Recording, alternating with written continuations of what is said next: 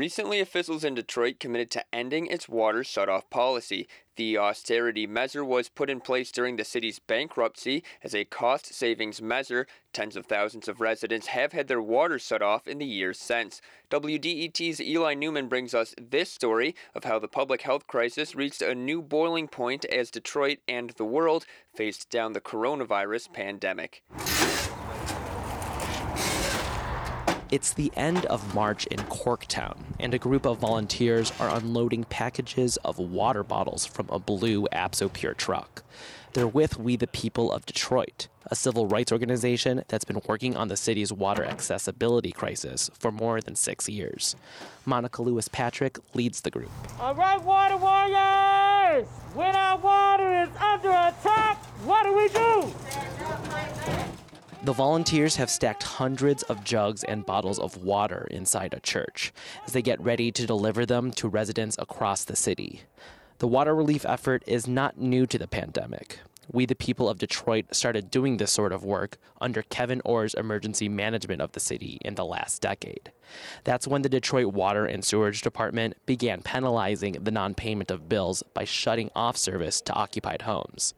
Despite federal lawsuits and condemnations from the United Nations, the policy remained in place as the city approved a plan to resolve its bankruptcy debts in 2014.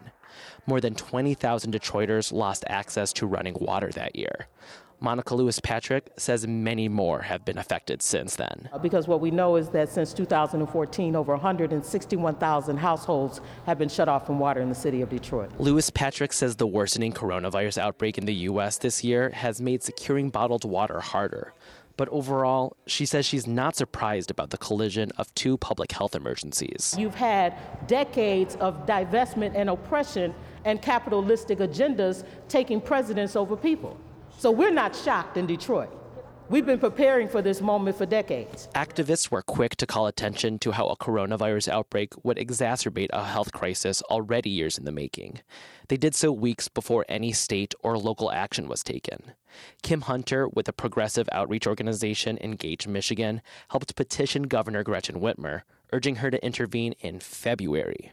The group was concerned that Detroiters would not be able to follow basic health guidelines, like washing hands, if they didn't have access to running water.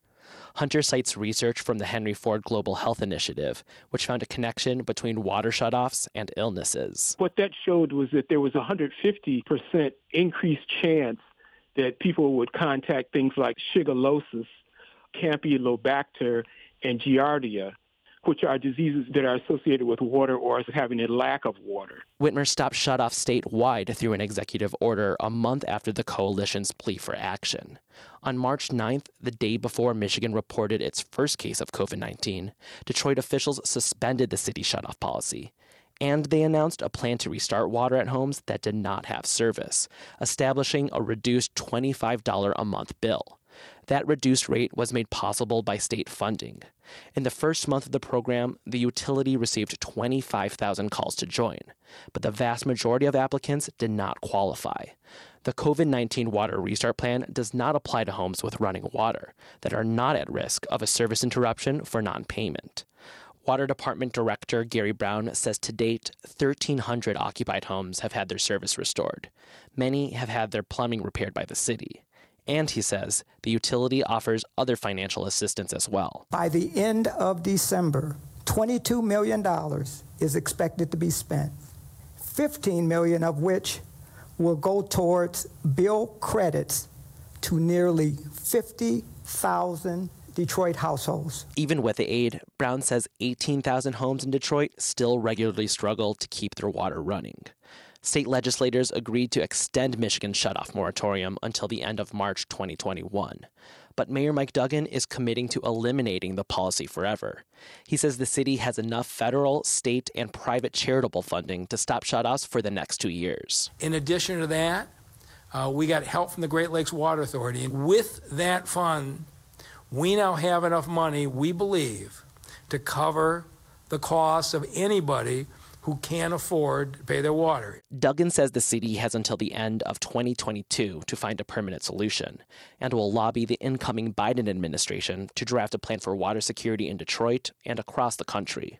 In its latest coronavirus relief package, Congress approved $638 million in funding for low-income households in need of water assistance. Detroit's former health director, Abdul El-Sayed, is also getting involved.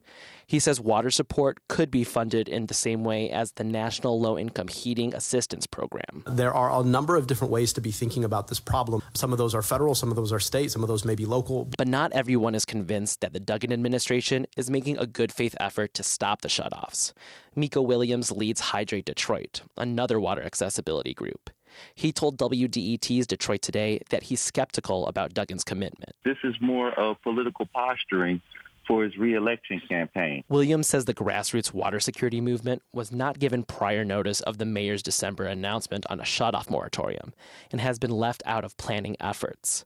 He says the city's current support programs punish residents who miss payments, so groups like his step in. Some people that have paid their bills over and over and over again and got on these payment plans and gotten assistance still ended up in trouble. The policies were not correct. Williams says he won't be satisfied with the solution unless it includes water relief amnesty. You cut the arrears and you erase the debt. You erase the debt clean, and you zero out all the residents, homeowners that have high water bills back to zero so that we can start over. Activists like Williams say the Duggan administration does not have to wait 2 years to put a plan together. Detroit is in the middle of revising its charter and could add new legal language around a People's Bill of Rights. Some hope that's how water accessibility can become a basic human right in the city. And that's something the mayor could endorse. For WDET News, I'm Eli Newman in Detroit.